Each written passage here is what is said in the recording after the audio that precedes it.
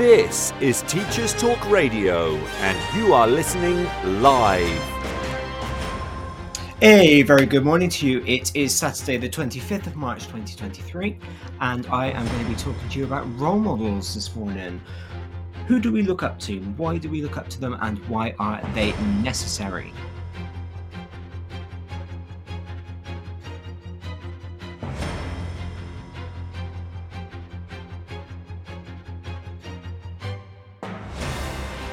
This is Teachers Talk Radio, and you are listening live. Tune in live at ttradio.org, or to join in the conversation, download the Podbean app and search Teachers Talk Radio. Follow the hashtag TTRadio. Tune in, talk it out with Teachers Talk Radio.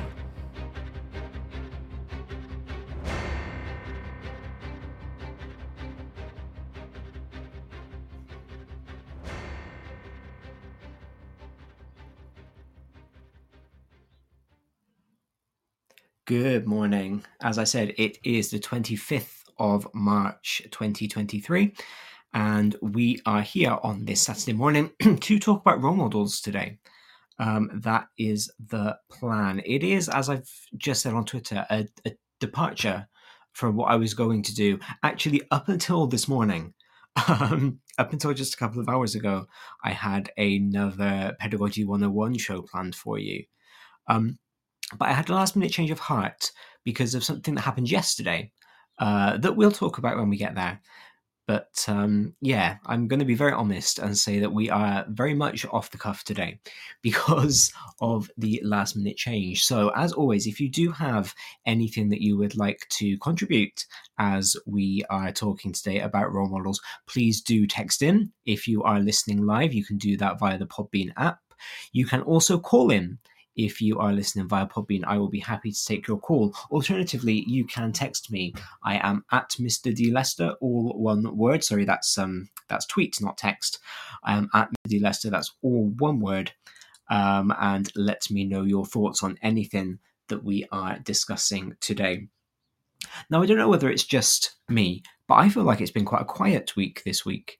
Not a whole lot has gone on in the news. In terms of education, our news has once again been widely dominated by Ofsted. And again, this is something that I will pick up a little bit later on. But our very own Flora, who is a head teacher in a primary school, got the call earlier this week and initially refused entry to the inspector. She was, as far as I'm concerned, safeguarding the well-being of her staff and of her children. And I think it was a very commendable thing to do. There was an outpouring of support on Twitter at the beginning of the week, which was lovely to see. As it transpired, and I didn't know this, so it was interesting to learn, Ofsted inspectors do in fact have a legal right of entry into a school in order to perform an inspection. And in fact, not just into a school, but into anywhere that an educational activity is taking place. So as far as I read the legislation, which, I grant, perhaps 16 years in teaching, I probably should have read before now. But as I read it and understood it, that means that if, for example, you are taking your children on a trip during an inspection, the inspector would have the right to go with you and to enter the place that the trip is taking place. And to me, that raises all kinds of questions, because what judgments would then be made? Because, of course, the place where the trip is taking place might not necessarily consent to being judged, particularly if it's not an educational establishment in and of itself. In the UK, trip to Cadbury's World, to the chocolate factory, is always very, very popular. It's always very fun, or at least it was. And, it's a factory. It's not an educational establishment, while it does, of course, allow school groups in. And so you would hope that it has educational outreach programs in place. it seems a bit odd to me that the inspectorate would have the right to just walk into this factory just because a group of children are going on a trip there. So I find that really interesting. Something I find a little bit concerning from a safeguarding point of view is the fact that the inspectors have a right to entry, a legal right to entry. Because as far as I was concerned, as I said, head teachers have the right to refuse entry of anybody onto their premises, or should, in order to keep their staff and their pupils safe. And so it seems a bit odd to me that anybody can turn up or that somebody can turn up and flash an Ofsted badge and then have legal entry into a school. I would hope that the legislation allows for at least stalling entry of an inspector or of an inspection team until a head teacher or a member of the admin staff have been in touch with Ofsted just to verify the identity of the inspectors. Because to me, that's a very, very simple, very obvious safeguarding necessity to make sure that the people who are coming into our schools are in fact authorized to do so. But I don't know, it strikes me as a little odd that there is in fact legal room for Ofsted to have entry into schools, and that there are legal ramifications for heads who don't allow that, regardless of what safeguarding they may be doing in order to prevent the entry. Now, as everybody on social media is saying, we're not suggesting that schools do not need accountability. We are not suggesting that schools shouldn't have to justify what they are doing as being good education. But when we have a system in which schools are essentially pitted against each other in terms of how, in inverted commas, good they are or how outstanding they are, creating this very bizarre competitive nature between schools that doesn't need to exist because catchment areas exist. And so it's not like schools are needing to compete with each other in order to get pupils in, because pupils are quite often, particularly in primary, just sent to the schools sent to the school that serves the catchment area in which they live. I couldn't figure out how to phrase that then. It seems very strange that this kind of competition is being promoted. It seems very strange that that we are being judged in this way. I don't know. It seems to me quite outdated, quite outmoded, and I think I'm not even of the opinion that we need to get rid of Ofsted. I know that that is an opinion that has been cited. That is an opinion of many. I think as an entity, there is no reason for Ofsted not to exist in the same way that Ofqual exists, that Ofcom exists. That the government does have all of these offices, all of these agencies to oversee the different things that they are involved with. But I think in the 100 years in which Ofsted has existed and has been vetting schools, it doesn't seem to have changed its approach at all. And again, I could be wrong there, and I'm very, very happy to be corrected. But schooling has changed, and it has changed very rapidly. Even if we just look at educational technology, in the 16 years that I've been teaching, we have gone from just having dry whiteboards to having smart boards. I remember having lessons at university on how to use a smart board, and was then showing the classroom teachers while I was on practice what I had learned so that they could use theirs more effectively. We've gone through that, and the old style smart boards, the Prometheans, the interactive whiteboards, are kind of outdated again now, and we've moved towards more of a display screen model, for better or for worse. And that's just been in 16 years, and that's just been in terms of how we display information, let alone everything else that has happened.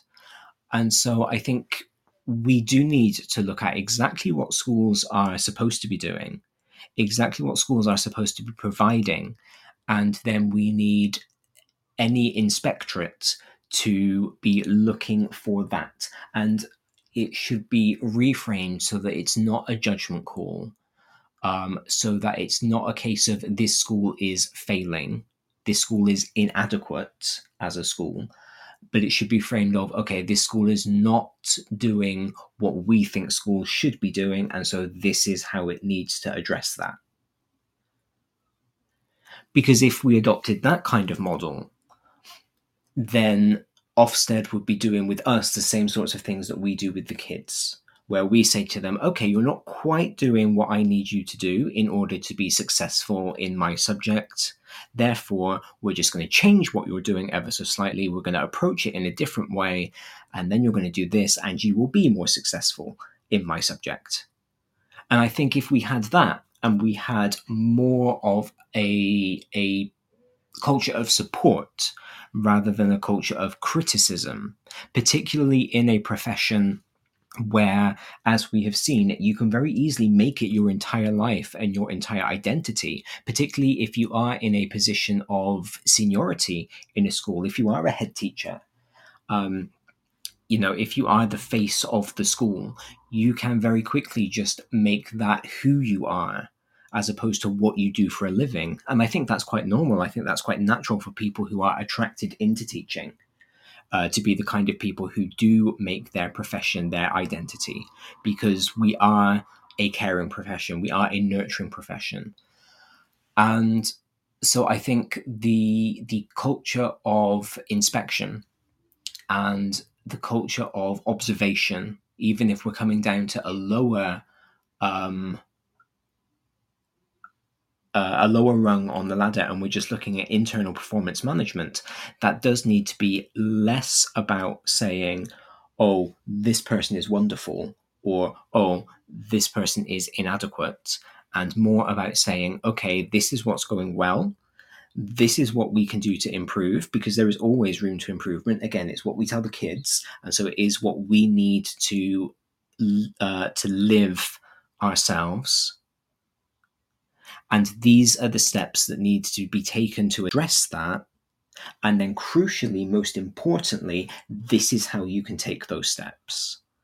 And through the inspections that I've been involved in, it's been that kind of last thing that's missing. I will say that through the inspections that I've been in, I personally have found the judgments to be balanced. I haven't always agreed. I haven't always thought that the inspectors came in being particularly fair.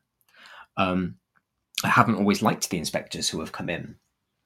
But I do believe that the inspections have always been balanced. There have always been, these are the positives and these are the rooms for improvement.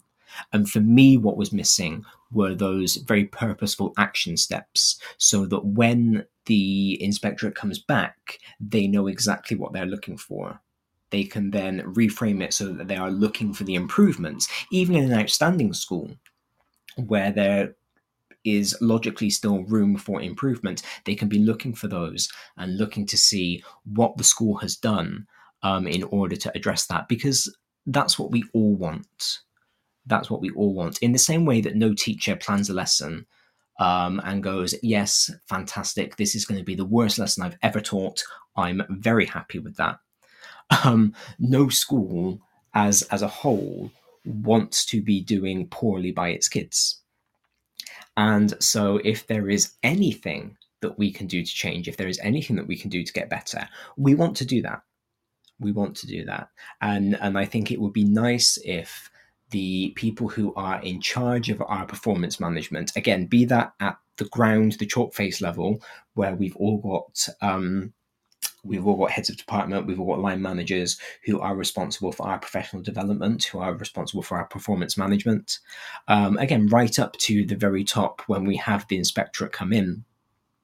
That culture of support and of nurturing and of this is what you're doing right, and these are the steps that you can take in order to get better, would be much better than just coming in and saying, okay, this is what's going well, this is what's going wrong, just fix what's going wrong and we'll come back in 6 months. As far as I'm concerned, it's all about modeling the good and providing what is needed to get better, instead of just throwing out into the universe, this should be better. This show is brought to you in partnership with John Catt Educational, a leading publisher of books, directories, educational guides and magazines specifically aimed at forward-thinking schools in the UK and beyond. Have you checked out their latest releases? Don't miss out! Visit johncattbookshop.com to explore their full range of titles and advance your own professional development today. Happy reading! This is Teachers Talk Radio, and this is Teachers Talk Radio News.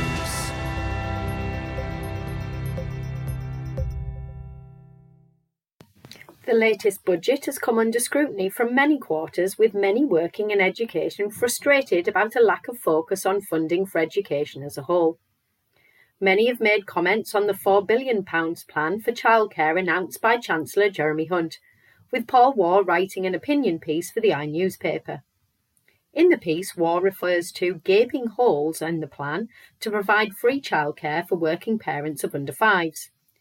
Childcare providers have already warned of the lack of funding detailed in the plan, and school leaders have expressed concerns that more money will need to be found from their already stretched budgets if the proposed wraparound care is to be provided. Critics have pointed out that the new policy doesn't apply to those in apprenticeships or training, and that there is no plan to ensure that an adequately trained workforce will be in place to deliver.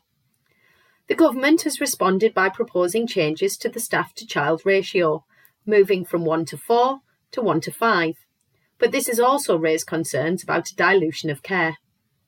Since the budget announcement, many local authorities have published figures detailing how many children might qualify for a place in childcare under the scheme versus how many places are on offer at this time.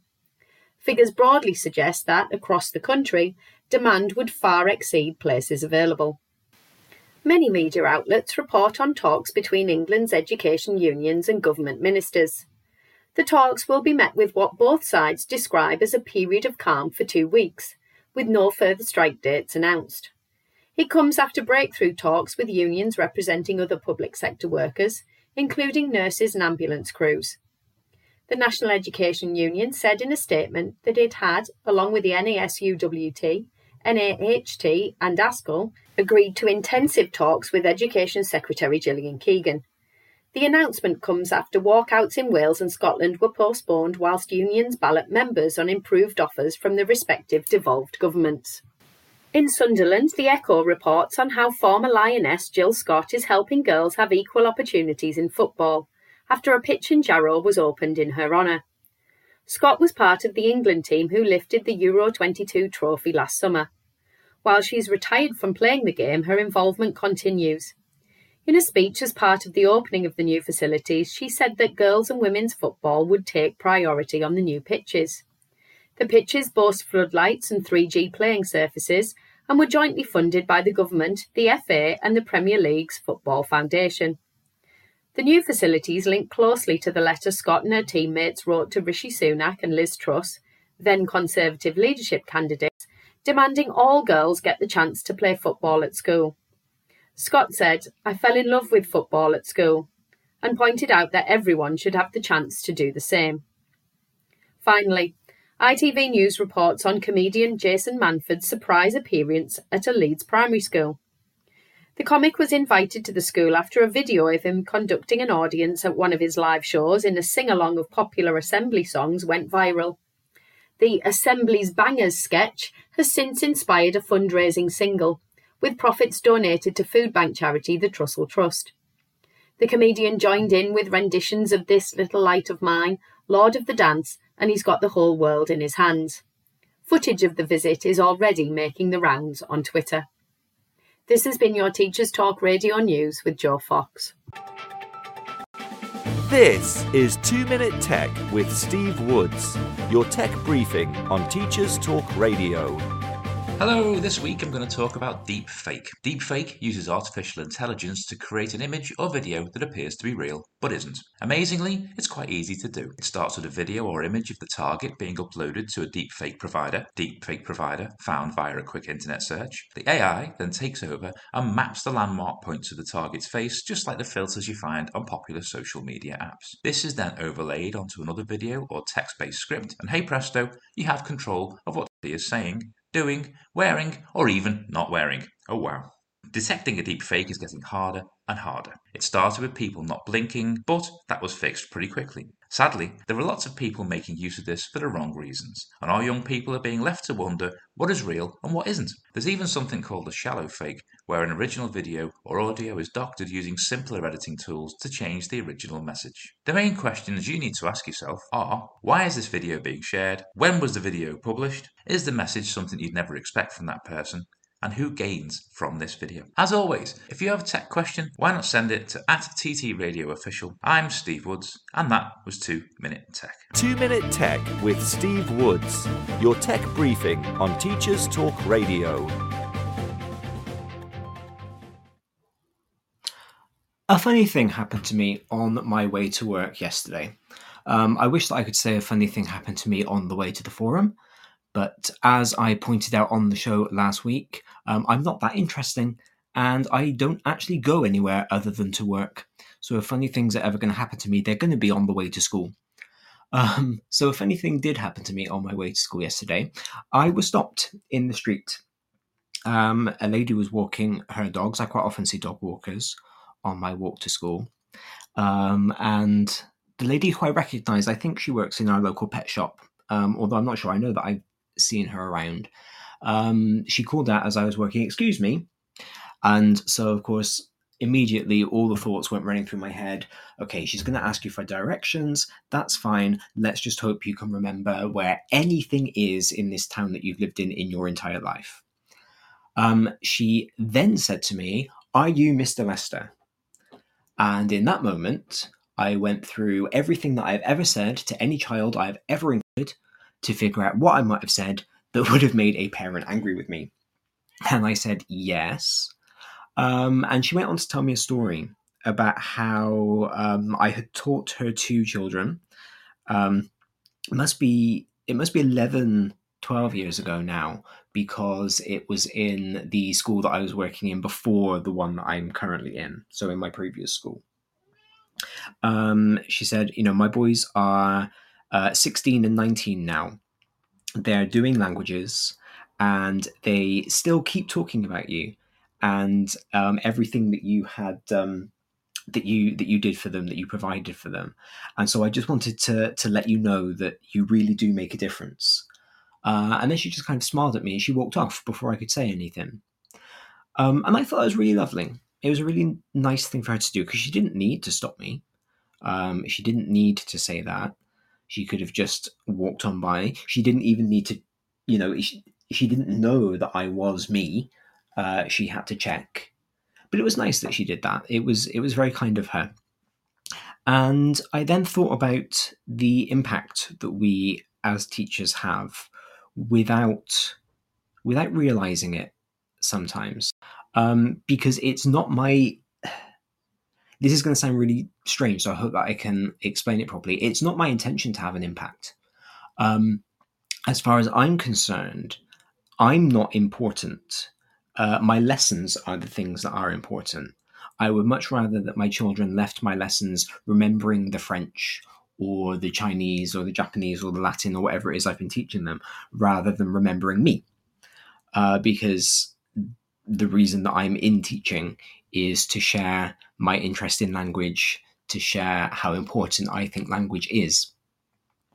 And it is actually one of my ambitions not to be remembered. I would love to not be remembered.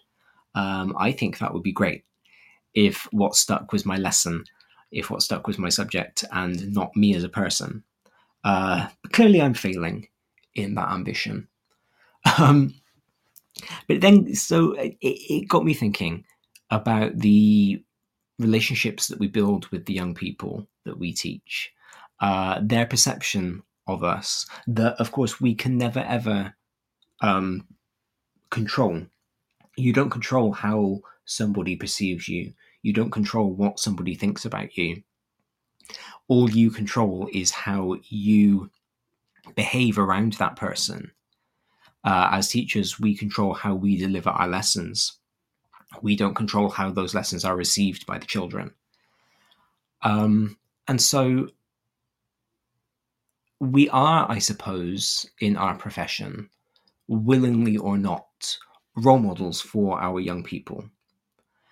And that kind of tallied with what I was saying earlier on in the show about Flora and about what she did this week, because I tweeted my support after she tweeted at the beginning of the week. And in fact, my retweet, I added my opinion that this is what leadership looks like. So in that moment, I, as a teacher, was looking at Flora as a role model and going, yes, this is what I think should be being done. This is how I think a head teacher should be safeguarding her children and her staff. And so I think all of that kind of came together in my head this morning as, I want to talk about role models. I want to think about what role models in schools look like. I want to talk about why we are role models, willingly or not, and the kind of the responsibility that puts on our shoulders, again, willingly or not, and how we can make sure that we can profit from that, how we can make sure that we can make the most of that to really boost the impact that we have. Because if we are going to be remembered, if we are going to have an impact, we want to be remembered for the right reasons. A couple of weeks ago, I did a show called Why Bother Teaching, where I had lots and lots of stories from my colleagues and from other teachers across social media about why we went into teaching. And I told the story of my friend Marie, who went into teaching because of one of the government adverts about how everybody remembers a good teacher. And she felt inspired by that. She wanted to be that, or she strives to be that good teacher that people remember. And so I wonder if, given that we are remembered, given that our children do remember us, do we have a responsibility to try to be that good teacher? Is it now part of our job to make sure that everything that we do is about building these positive memories for our young children? Is it about being a positive role model, not just within our subject, although that is vitally important? I'll talk about that in a second, but also just in terms of being a person. Do we need to model being good people so that the children in our care become good people? I would certainly say that the teacher training agencies in England and Wales think so, because we have a whole section of our teaching standards dedicated to how we live our personal lives, dedicated to being upstanding members of the community, not bringing the profession into disrepute, essentially earning that right to be able to sign off somebody's passport photo, I suppose. And so there are all of these things, all of these kinds of added pressures for teachers that we don't always recognize are there, but that are there and that we need to think about.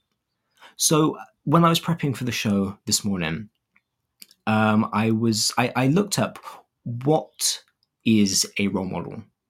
What does that actually mean? And interestingly, pretty much everything I found were lesson plans.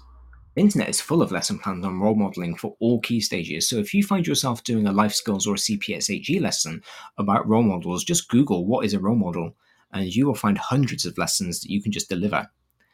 But there was very little in terms of what it means to be a professional role model, to be a role model in a professional setting. But I did find something from Indeed.com. The article is written by the Indeed editorial team. It's from February of this year, February the 4th, 2023. And it's called Professional Role Models, Definition, Traits, and Benefits. I will tweet out a link towards the end of the show so that you can go ahead and read this guide for yourself if you want to. But I thought it had some really interesting ideas for us to unpack. Once again, I will say that if you want to engage with anything that I'm talking about on the show today, please do text in via the Podbean app. You can call in if you are listening on Podbean, or you can tweet me. I am at Mr. D Lester. That's MRDLESTER, all one word, no punctuation. And I will be very happy to hear from you. So, according to the Indeed editorial team, a role model is, and I quote, someone who has the specific traits and skills that people strive to achieve and enact. These people can inspire others to perform better work or develop particular skills. Understanding the definition, characters, and importance of a role model can help you identify one in your workplace or help you become a role model for others. So, straight off the bat, actually, this article boils down everything that I want to talk about today. So I think maybe I should just tweet out the link to the article and then I can end the show early and go and have another cup of coffee. But I don't think my bosses at Teach Talk Radio will be very happy if I did that. So we will talk it through instead. What I find really interesting here is that dichotomy of inspire others to perform better work or to develop particular skills, because as teachers, we are doing both. So as a language teacher, I want to make sure that my students work better. I need to make sure that they understand good revision techniques. For example, my year 9s have had their exams this week. And as far as I can see, one of the point of Key Stage 3 exams is to help children to develop revision strategies for moving into their GCSE years. My year 10s have got their exams coming up just after Easter. So I've spent some time this week talking to them about different revision strategies that they might use. Every time we mark a book, that is to help our children perform better work. Every time we challenge unacceptable behavior, that's helping them to perform better work. So a big part of our job is that first definition of being a role model, the first half of that definition of being a role model. And then we have that second part to develop particular skills. And that's where our subject comes into play. Either the specific subject that we teach for those of us in secondary, or the range of subjects that we teach for my colleagues who are primary class teachers. And so just by nature of that definition from Indeed.com, the teaching profession is a role model profession. But then so is anything that we do with children. So again, I know that I have an audience who are writers, and I know that a subset of those audience are writers for children. And again, there is that same responsibility there to inspire the children who read their books to perform better work and to help the children who read their books develop particular skills. There is obviously the impact that comes from the story, what is in the story that's being told, what lessons are they learning from the story. But then there are the very real pedagogical impacts of the language that you use in writing your story, the words that you expose the children to, the ease with which they can read your book that is helping to develop their reading skills, their literacy skills. So pretty much regardless of our profession, if anybody comes into contact with children, if you are helping them to perform better work or develop a particular skill, you are being a role model for them. And of course, that is a privilege, and it is a responsibility, and it's really important that that is something that is taken seriously, in my opinion.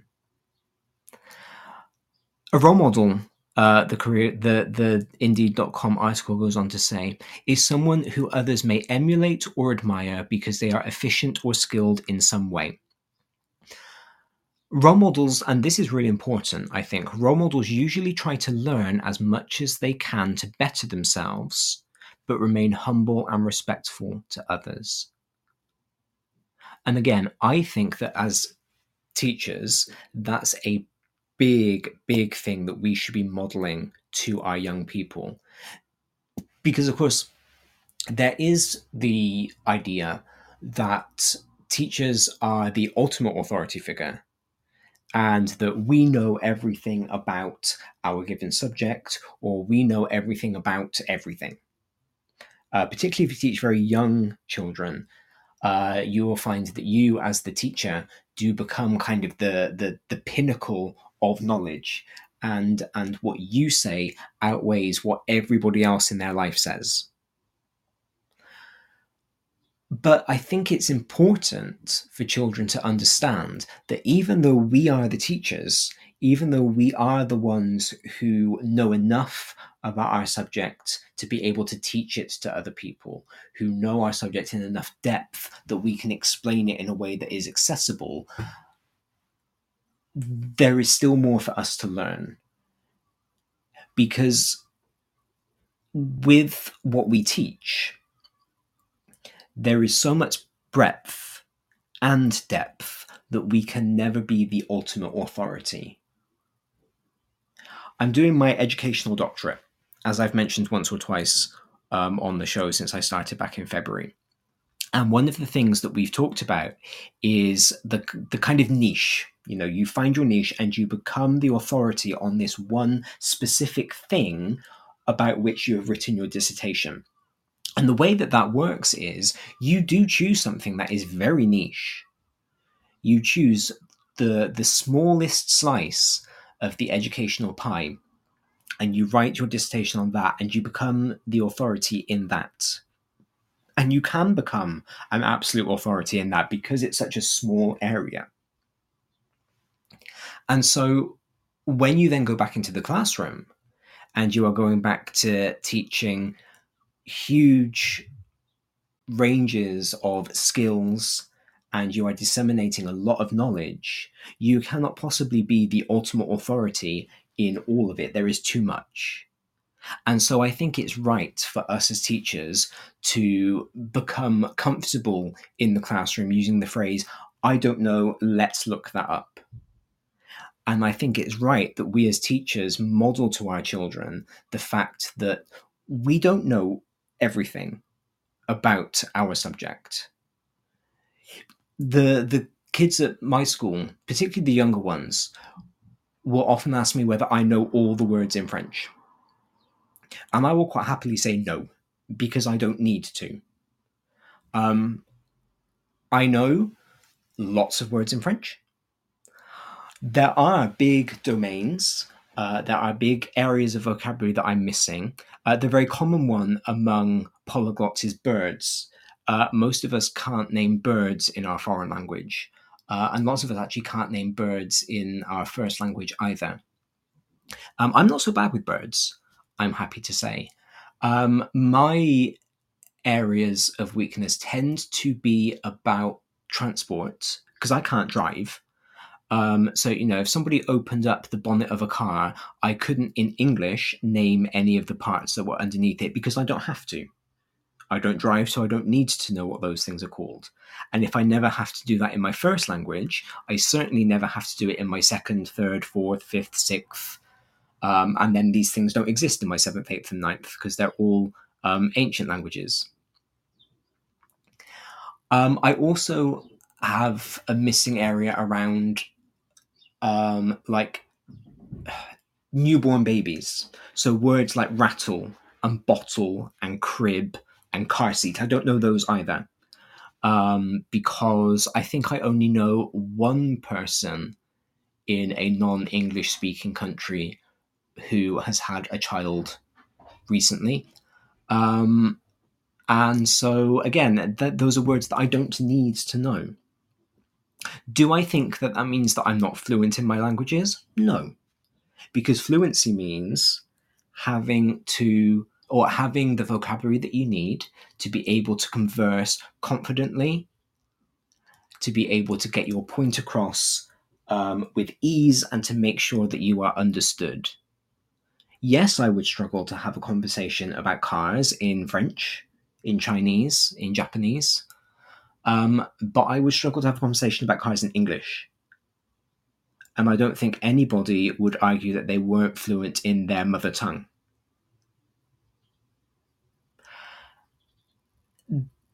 My ease with saying to a child, I don't know, let's look that up. I don't know, let's get out the dictionary, hasn't always been there. When I started as a teacher, when I was an NQT, I did kind of subscribe to the idea that the teacher should be the authority, and so the teacher should know. And I did feel for a long time like if a child asked me a question and I didn't know, that it was almost like an attack on who I was, because I was the teacher, therefore I ought to know. And I built my teacher persona around the idea of I should know this stuff. And it did take me probably 6 or 7 years in the classroom to become comfortable with the idea that I can't possibly know it all. And to come around to the idea that actually demonstrating to the child what to do when I don't know, especially in this day and age where knowledge is so accessible on my computer, on my phone, I have knowledge in my pocket. But that is something that is very, very useful for us to be able to demonstrate. And I think is in some ways better than us just showing off the stuff that we do know by standing up in front of a PowerPoint.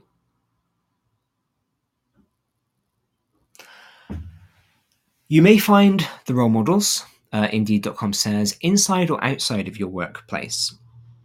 And again, I think that's really important. The idea that we can draw on this inspiration, we can draw on these things from all sorts of domains. I mentioned on the show a couple of weeks ago a book that I read about high performance, and how all of the examples in that book came from the world of sport. I am not sporty in the least. Again, I can't even pretend to be. But I did find reading that book, a lot of the stories that I read were very inspirational, because to me, they were about people who were working really hard, who were trying their best, who were developing their skills, and I could relate to that. I could be inspired by that, even though it was a different domain to me. And again, I think that about the children who come into my classroom. It is probably easier for me to be a role model to the linguist children who come in, the ones who are interested in languages, who are interested in classical civilization, the ones who want to know about my subject. I can be a role model to them without really thinking, just by being passionate about my subject, by being interested. But I can also demonstrate to the children who are not so interested in my subject and come because they have to, because GCSE language is compulsory or whatever it might be, I can still show them what it is to work hard, what it is to be good at your subject, what it is to look things up when you don't know. And I can give them the transferable inspiration. I can give them the transferable skills to take into the domains that they are interested in, the domains that they are going to go on to study at A-level, at university, whatever it might be. And again, as teachers, I think it's important for us to look for role models both in our own schools and in other schools. And again, I will give props to Flora for being an inspiration to anybody who follows her on social media at the beginning of this week, and the grace with which she dealt with everything that kind of followed with regards to her inspection. But also from other industries. Because people who do well, people who succeed, and of course success is going to look different to everybody. The definition of success is different for everybody. They are inspirational people, and we can learn from them, we can draw from them, regardless of what domain they are in. So what does a role model look like? What are these traits that we are looking for?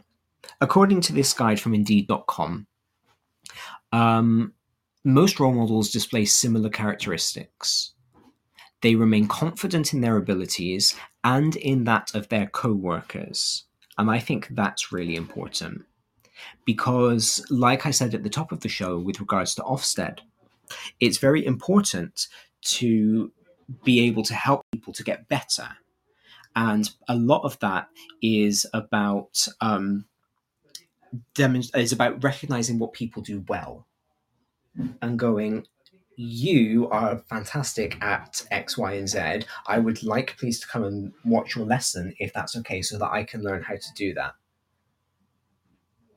Because, again, in the same way that we can't know everything about our subject, we can't be outstanding in every area of pedagogy. And so, being able to recognize the people around us who are better than us at certain things and being open to learning from them is really important. The guide says that there are a range of traits that the good role models have, and then it lists them. So we're going to go through each one in turn and just think about how we can apply these to teaching. So it starts with accountability. It says role models take responsibility for their actions and admit when they make mistakes. And that's really important. And again, I think that as a teacher, that's really hard. I'm going to use an example again from this week where a student skipped one of my lessons. That was the automatic punishment for that in our behavior policy is detention. Which I stand by, I support, and so I put the child in detention. Now, this child and we had an email exchange back and forth, and the child was very sorry, he was very contrite, and skipped my lesson, but had what eventually came out to be a justifiable reason. So at that point, I was able to say, okay, well, I didn't have all the information at the beginning. It's taken us a couple of days for me to get all of the information, but now that I have it, I can see that what I did was not the right thing to do because you have a reason. So I'm very sorry for that, and I'm going to take you out of detention. But the lesson for you to learn from this is to make sure that we have all of the information at the beginning so that we can follow the appropriate course of action. Now, I wasn't actually wrong as far as I'm concerned because I followed what was in my behavior policy. But had the student given me all of the information that I had needed right at the start, the whole thing could have been avoided. And I felt that I was right to apologize because I had made a decision without having all of the information. But at the same time, my student was able to understand the importance of giving me all of the information so that I could make the right decision. So there was accountability both ways there. It goes on to say they can inspire others to do the same by making their teams aware of their mistakes and how they plan to correct them. And again, that can be really difficult as teachers because we are used to being in charge. We are used to being the authority figure. We are used to getting things right. We're also used to being judged. We have audiences of 30, 35 children all day, every day, talking about what we do to each other, to their friends, to their parents. Anything that we say gets scrutinized. We always see on social media, snaps that are sent via Snapchat of children about their teachers. We have inspectorates come in. We are judged by our senior leaders. We are constantly under scrutiny. And I think there can often be a defensiveness amongst teachers because we are so constantly under scrutiny that with our colleagues, at least, with the people that we feel are on a par with us, we want to be seen to know what we are doing. And so it can be really hard to admit that you have done something wrong, that you've made a mistake. But actually, that's normal. That's human. And the same things that we say to our students, everybody makes mistakes, and the important thing is how you deal with it and how you learn from it, applies to us as well. And so if you're going to be a good role model, not just for your students, but also for your colleagues, you need to be able to say to them, yeah, I was wrong. I didn't do this properly. This was the result. And so in order to make it better next time, I am going to. My Year 9 exams, again, I've just marked them yesterday. My children generally did as well as I thought they were going to. There were no real surprises. But as I looked at the kind of lower attainment end, I thought those students performed better in class than they did in the exam. And so I think that maybe I didn't do enough to make sure that they were as prepared as they could have been for their exam. Maybe I could have given them some more specific MFL-related revision strategies. Maybe I could have provided them with some extra revision materials to use. And so I said that to my head of department, kind of as part of my own results analysis. I said, generally, I'm happy with these results. I'm happy with what they suggest about my practice this year. At this end of the range, I think that this has gone wrong. And so this is how I'm going to make sure it doesn't happen again next year. Now, it could be that we look at those children's profiles and we go, okay, these lower percentages, that's fine. That's within their range. And that's another perception. But as far as I'm concerned, I made that mistake. And so I'm going to address it, and I'm going to make sure that I don't make it again. Before I move on to the next one, Tim has texted in, good morning to you. Tim is a friend of the show. I always love when he texts in, when he participates. He says, I have people I consider role models, but I feel like I've cherry-picked aspects of their personas, the things I'd like to emulate in my own life. So I guess what I'm saying is there's no one person I aspire to be like, but there are lots of people who have characteristics I'd like to adopt with my inherent ones. I really like that, and I think that's really healthy. Because I think if you pick a role model and you say, I want to be like this one person, that's kind of bordering on stalkery. And, it's an interesting question, isn't it, about inherent characteristics. Who are we at our core? What can we control and what can we not control? But I think looking at a range of different people from a range of different walks of life and going, oh, actually, yeah, that's really cool. I want to do that. Or no, that doesn't work for me because of environmental factors or inherent factors to you. I think that's really good. And I think that helps you to cultivate an individuality so that you aren't just a clone of somebody else, but you are your own person. I think that's also very good for a person's sense of self-esteem, because it shows that, or it reinforces in your own mind over and over again, the knowledge that you don't have to be somebody else. You can just pick and choose things that you like from other people and use those to make yourself better, to improve, without having to become somebody else, because you are good as you are. I really like that. I think that's a very admirable attitude to have. And I think also it ties in quite nicely with what we've been talking about, because again, if you have a child in your class who is like Tim and who is picking and choosing positive aspects from different people that they encounter, you need to make sure that you are displaying some emulatable characteristics. You need to make sure that you are displaying something that that child might be able to pick and choose to build their own positive persona. I like that very much. I would be interested to know, and this is a whole different show, but I would be interested to know I would be interested to know the proportion of those people you try and emulate who are real and those who are fictional. Because, of course, media dominates our lives so much. The books that we read, the shows that we watch. And it does so for our students as well, and they've got the additional domain of the influences that they follow.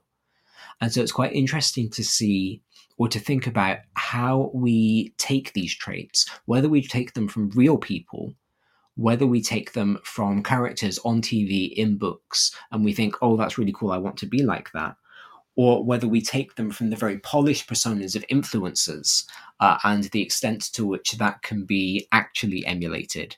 But like I said, I think that's a whole other show on its own. The Indeed.com article lists hard work as the second characteristic of a positive role model. It says effective role models work hard when completing their tasks, and they may frequently complete more than what's expected of them. Once they complete their work, they may offer to help colleagues with additional work as well. They display a positive and confident attitude and show their eagerness to help however they can. Now, this is a bit of a double-edged sword, I think, particularly in the teaching profession. Because how often do we hear and how often do we say, oh, she is such a good teacher because of all of the extra time she spends with her students? We do in our profession idolize, glorify unpaid labor. And we do glorify the idea of going above and beyond. Again, that's a huge buzzword in education. I think in most professions, if we're honest, the idea of going above and beyond what's expected of you. And that is a good thing, because honestly, it's only by going above and beyond that you can enact positive change. If you are in a situation where you want something to change, it's not going to unless you do something different, unless you go above and beyond what you are currently doing. Because if you just carry on with what you are doing right now, it's going to stay the same. That's why it is as it is. So hard work is very important, because it is only through hard work and it is only through that going above and beyond that you are going to enact any kind of positive, meaningful change. On the flip side of that, we need to be careful of work-life balance, of the importance of work-life balance, and of what we glorify in the workplace. Because what we don't want is to lead to a culture of people burning out because they want to be a good role model and think that one of the best ways they can do that is by working all the hours God sends and not taking any time for their own self-care, for their own nurturing. So yeah, we're going to be very careful with that one. Positivity is the next one. Now, I've done a show on positivity where we talked about positivity, negativity, and the toxic sides of both. So toxic positivity and toxic negativity. But the writers at Indeed.com say an effective role model maintains a positive attitude even when they experience challenges inside or outside the workplace. They look at the benefits of each situation and encourage those around them to do the same. Their positive attitude can inspire others in the workplace to display the same confidence and optimism. Back in September, I did a show where I interviewed Teresa Doherty, and we talked about how she was able to balance being a primary school teacher with being mum to a chronically ill child. And her story, please do go back and listen to that interview if you haven't done so, because it is very inspirational. Her story is very positive, because we talked a lot about how she had to leave what was going on outside of the workplace at the door because the children in her care needed her. They needed her focus. They needed her concentration. And we talked about how she was able to take the highs and the lows of mothering a chronically ill child and use those as both teachable moments and as moments of personal growth. So I think positivity is important. And again, it's not toxic positivity. It's not gaslighting. It's not saying everything is wonderful. There are no problems in our school. There are no problems in our workplace. But what it means is going, yes, this is an issue, and this is how we solve it. And then when an issue is raised, you also look for what's going well. Because again, it can be, particularly in our profession, where we are always looking to improve, it can be really easy to ignore what's going well. So you need that balance. You need that balance of, this is bad, but this is how it's going to get better. And again, that relates back to accountability. And also, this is good. This is how I'm going to learn because this is good practice. Persistence is the next one. Role models persist in their work to achieve an effective outcome. They encounter obstacles with a sense of urgency and resolve. Others in the company and work environment can notice their dedication and strive to show the same effort and attitude. It's interesting how all of these kind of roll together, isn't it? Because that's kind of what we were just saying about positivity. This idea that you identify a problem and you work to solve it. You achieve an effective outcome. You encounter an obstacle and you get around that obstacle with a sense of urgency and resolve. You don't let things fester. Integrity. Moral integrity serves as an important trait for role models. People in the workplace often admire them because they reflect honesty and follow their company's rules and guidelines. This includes being on time and remaining productive during work hours and complying with company policies. I think it's really important to act with integrity, because I think at the end of every school day, when you sit down in your classroom or when you get home and you try and decompress, you are the one that deals with the outcomes of every decision that you made. And we make thousands of decisions as teachers, often in the moment, often on a whim, often, per the story I told not too long ago, without having all of the information. And we then have to work through, we have to do the emotional labor of figuring out what all of that means, of figuring out how we deal with all of that. And I think if you can sit down and say, I acted with integrity, if you can sit down and say, I made the wrong decision by punishing this child without having all of the information, but I did so because I was following my moral compass, and I then did the right thing when I eventually had all of the information, that's the best that we can do.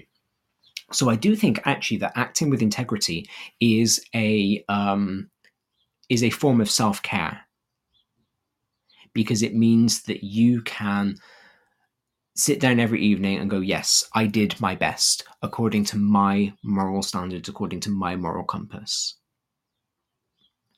And respect. Respect is the final one on our list. Role models focus on treating employees, co-workers, and customers with respect in every situation. A good way for role models to gain respect from others is to always show respect to them. The mutual display of respect creates a fair and positive work environment for everyone involved. This is really important for young people.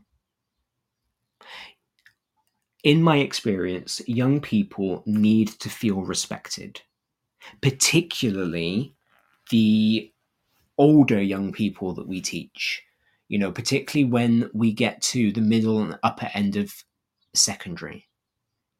Young children need to feel that things are fair.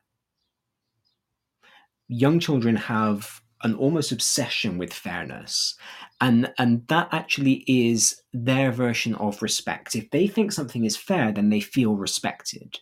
They feel like their autonomy as a person is being respected. Whereas as children get older, in my experience, they tend to need more individual respect. And I was talking about this with some year 13s midweek. I was in a Chinese lesson, and we were talking about school rules and pressures and all of that sort of thing. And we were talking about how different teachers deal with different situations. And one of them asked me outright what my philosophy is when dealing with children. How do I think I keep my classes under control? Because they said to me, you don't ever seem to have problems with children in your class. And, I said, thank you very much. That was very kind. But for me, it just is about respect. It's about having that relationship and going, I'm not going to waste your time, and I don't want you to waste mine. And I don't know, for me, it just boils down to having that relationship with your young people and respecting them and showing them that you do understand their autonomy, you do understand their struggles, you do understand what they want out of life, and that what they want out of life might not be your subject, but that you're going to use the time that they are with you in order to improve their lives through your subject, to improve their lives through your teaching. And I think that's something that young people recognize. They know when an adult respects them. They know when an adult doesn't respect them but is pretending. And of course, they know when an adult doesn't respect them and isn't pretending. And they will respond accordingly. So it is important, I think, in any profession, but again, especially in teaching, to show respect to the people that we are dealing with, the young people in our care.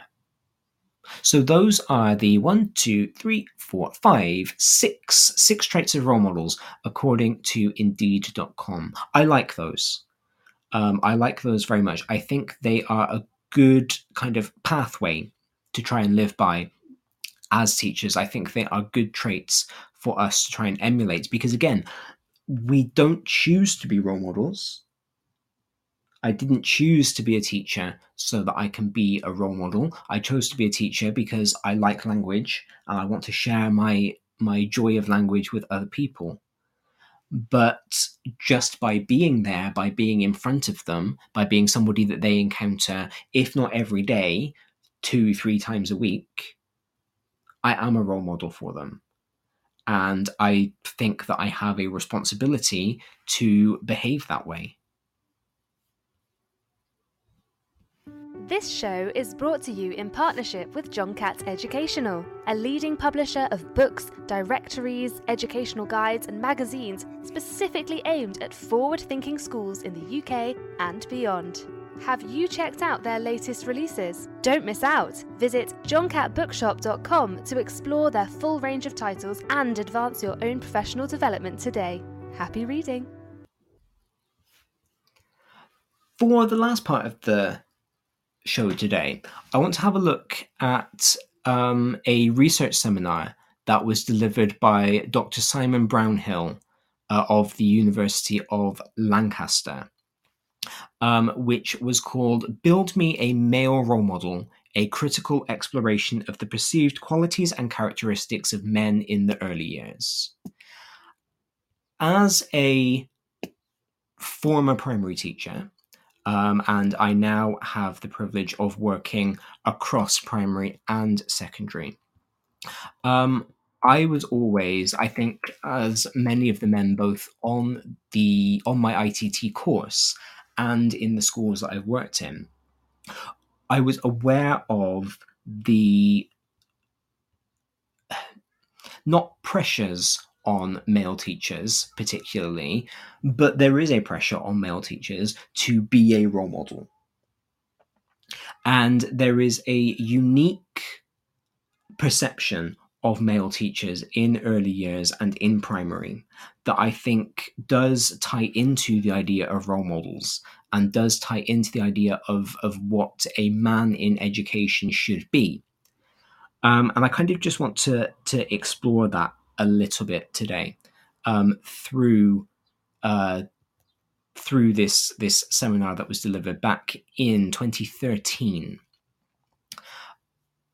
There are 4 main drivers, according to Dr. Brownhill, of role model behavior amongst male teachers, particularly in primary. So we have got from Carrington et al. 2007, the gender gap. So primary and early years teachers are by and large female. That gender gap does flip when we get to secondary. Although if you then at secondary look at different subjects, it emerges again. So of course it's going to depend on how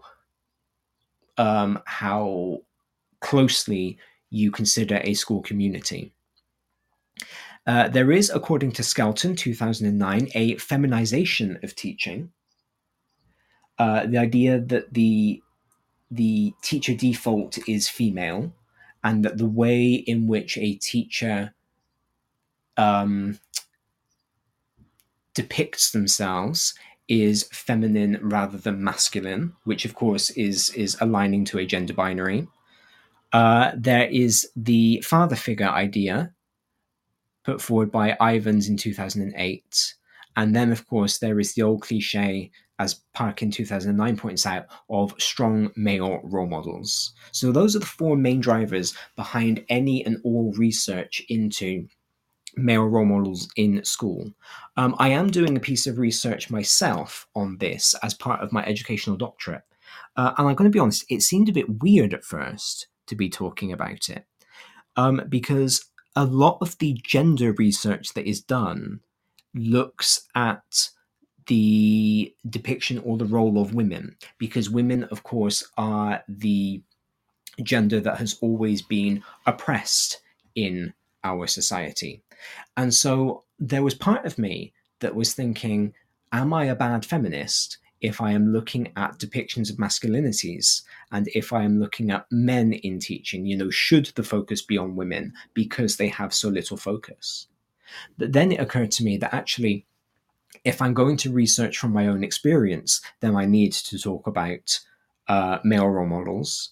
And if I am going to create any kind of balance in school, if we're going to look at women leaders and what that means, we also need to look at male leaders to figure out how, or if there are differences, where those differences might be, and how we can reconcile that. There are some common sense truth claims that were laid out at this seminar.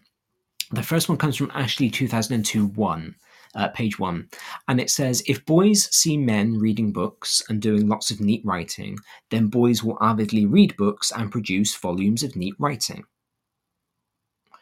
And I think that's really important, because that fights against the idea of boys will be boys. You see a messy exercise book and you go, oh, well, that's just boys, they don't write neatly. Or you see a boy pull out a football magazine rather than a book during reading time, and you just go, oh, he's a boy, of course he's going to read a magazine, they don't like to read novels. And I think it's very easy to dismiss what our boys in school do on gender grounds, rather than having a look at the role models that they have, the people that they see around them, the behavior that they see around them, and that they feel that they should emulate. McPhee 2007 says that schools and settings should be made boy-friendly again,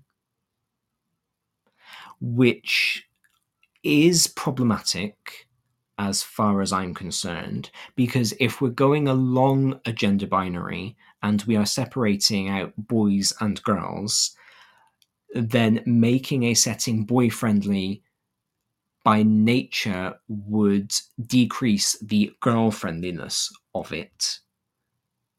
And I think that what we actually need to do is make schools and settings friendly for everybody, friendly for our students as individuals, regardless of where they are on the gender spectrum. Skelton 2002 talks about the, in inverted commas, replacement father who can relate, support, model, and provide better for boys. Now, again, I'm always slightly uncomfortable with this idea of father figure, mostly because I have no interest in being a father. Having children is not on my radar at all. I do not want to. That is not a pressure that I want in my life. And so the idea that I should be that for a young man is very stressful. And I also think it's very insulting, particularly if that young man's father is in the picture. Separated parents does not always mean that a young man does not have his biological father in the picture or a stepfather. And even if the biological father is not in the picture, there will be, or there may well be, older brothers, grandfathers, uncles, older friends who are modeling the behavior. So I actually don't think that male teachers act as replacement fathers, as Skelton suggested, but I do think that it is important to demonstrate those relational attitudes, the supportive attitudes, and the provision. Because I just think that is important for everybody to see. I think it's important for everybody to understand that adults should be respectful towards other people. And then there is Brian, 2008, who said, inspiring children to feel more confident, to work harder, and to behave better. And again, I think that's just true of all teachers, regardless of where we fall on the gender spectrum. There are existing tensions, of course, in all of these discussions. I spoke before about how I felt uncomfortable at the idea of recentering men in teaching. And this was put quite nicely by Smedley in 1998, who said that it once again looks at women as being the problem and men as the solution. Because if we frame this idea that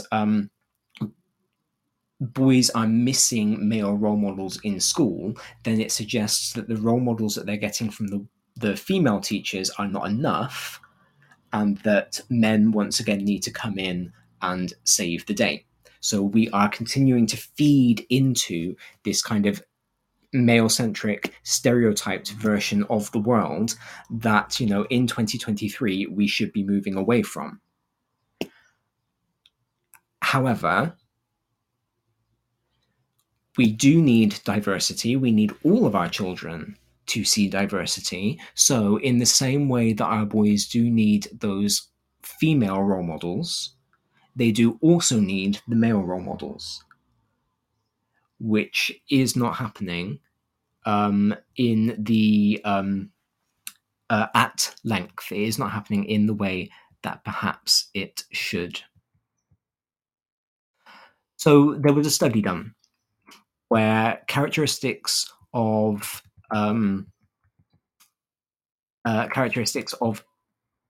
male role models for boys in the early years were ranked in terms of how important they were.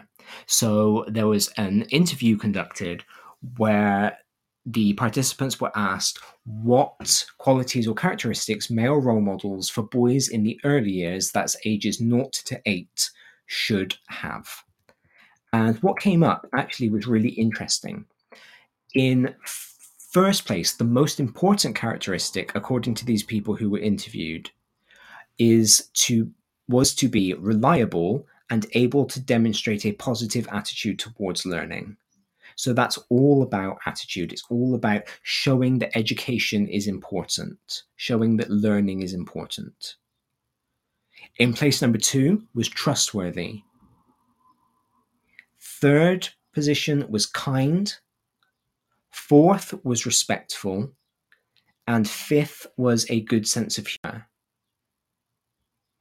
And that fifth one is really interesting to me, only because I read something recently, and I'm sorry, but I don't remember where, which said that there is something in the male psyche that needs to be perceived as being funny. Men prioritize being funny or being perceived as funny over lots of other different traits. And so I think it's really interesting that, as far as I'm concerned, the very first kind of gendered thing on that list is the good sense of humor, and it occurs fifth. Because I think the others, the reliability, the trustworthiness, the kindness, the respectful, I think they are gender neutral. I think they are important to teachers of all gender. I think it's that good sense of humor that is, according, of course, just to the preliminary research that I've read, important specifically for men and to demonstrate to other young men. The additional qualities and characteristics that were most common during this study came up as being a good listener, being fair, and again, we talked about that being necessary for all people when they are dealing with young children, because young children like things to be fair, being approachable, being honest, being consistent, being supportive, being themselves, which of course opens a lot of questions or a lot of conversations about gender identity, sexuality, all of those sorts of things that have come up once again in the news over the last couple of weeks. And as I said on the show last week, about who decides what is and is not appropriate for a teacher to share about themselves. Is it, if a male teacher can talk about his wife, can a male teacher talk about his husband? Because if he cannot, then that's not allowing him to be himself. And then there's being understanding is there on that list as well. So again, all of those things are fairly gender neutral. They are important in role models, I think, of all genders. And this comes out in the discussion in this seminar. The conclusions say most qualities and characteristics were associated with personal good person attributes, trustworthy and respectful. They identified the need for the male role model specifically to have a good sense of humor, as we've just discussed, the emulation of professional characteristics, being professional, having those boundaries, and also the androgynous nature of many of the qualities and characteristics, the gender neutral nature of many of them. They tend to be, according to Jones 2007, qualities and characteristics that emulate the millennium man, the kind of new man, the feminist male. And there is the importance of the qualities and characteristics that are natural. Because, of course, children can see through us. Children know when we're lying. Children know when we are performing. They know when we are just trying to get on their good side. And so it's about, that being themselves that we decided was necessary. That is very important, because a child isn't going to want to be themselves around you if you're not being yourself around them. The conclusions that were made, and again, I've just done a very quick summary of this study, but the conclusions that were made are that no two role models are the same. Different contexts, different situations, different expectations seek different requirements of the role model. There is a pressure on male role models to emulate different qualities and characteristics. My very last placement class was a boy-heavy, not behaviorally difficult, but difficult in the context of the school class, and I was put there because I was a male trainee, and so the assumption was that I would have good control over them. I, at that point in my training, still hadn't mastered good behavior management, so I actually was not what they needed, but there was that gendered assumption there. The negative impact of the role model on those children who are repelled by the emulation of fake or false qualities or characteristics. So again, a very common question that I get asked, particularly in the middle years. So from children who are like in year 6 and year 7, the boys who are 11 or 12, they ask me which football team I support. And I tell them that I don't. I tell them that football isn't really my thing, because if I tried to bluff my way through it in order to create some kind of relationship with them, they would see through that and they would be put off by that, because they would think it was weird that I was lying to them about that. So what I would rather do, and what we should all be striving for, is building these relationships with our young people through what we actually have in common, rather than through perceived gender markers. And then there's a general lack of clarity pointed out by Jones 2006, which I think has probably come across in my explanation, my discussion of this particular study. There is a lack of clarity as to whether it is important for young boys to have role models who are showing a traditional style of masculinity, whether it's important for them to have role models showing a more androgynous style of masculinity, and what that means. And I think, and again, gender studies is not my area at all. This is just something that I find interesting.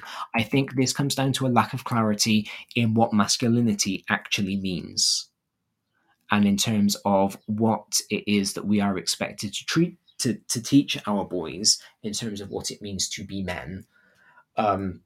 Because if we ourselves are not clear on that, then we cannot teach it to begin with.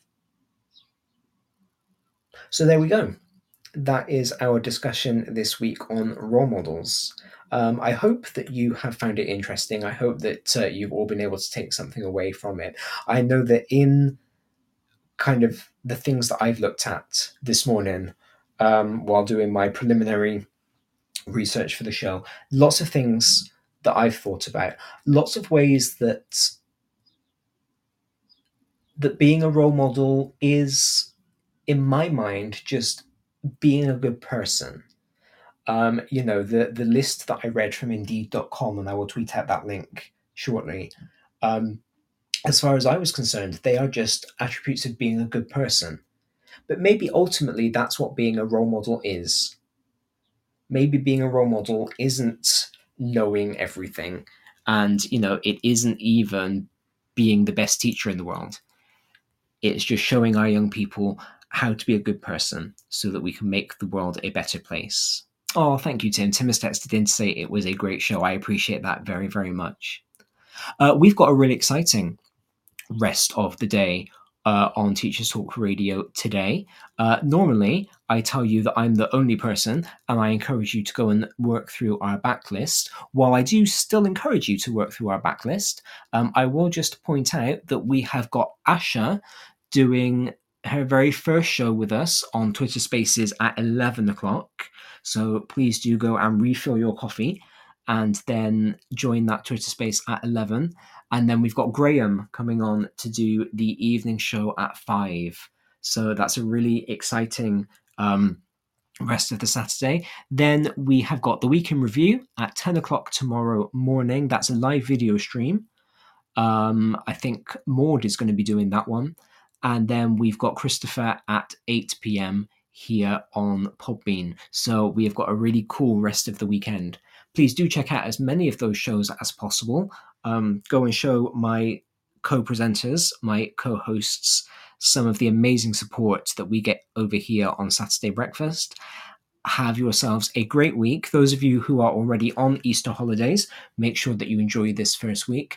Those of you like me who are still in school this week and break up for the beginning of Holy Week, know that we can get there. It's 5 days and we can do that. Thank you very much, everybody. It's been a pleasure as always, and I will speak to you next week. Goodbye. You've been listening to Teachers Talk Radio. Tune in live and listen back at ttradio.org. We look forward to hearing from you next time on Teachers Talk Radio.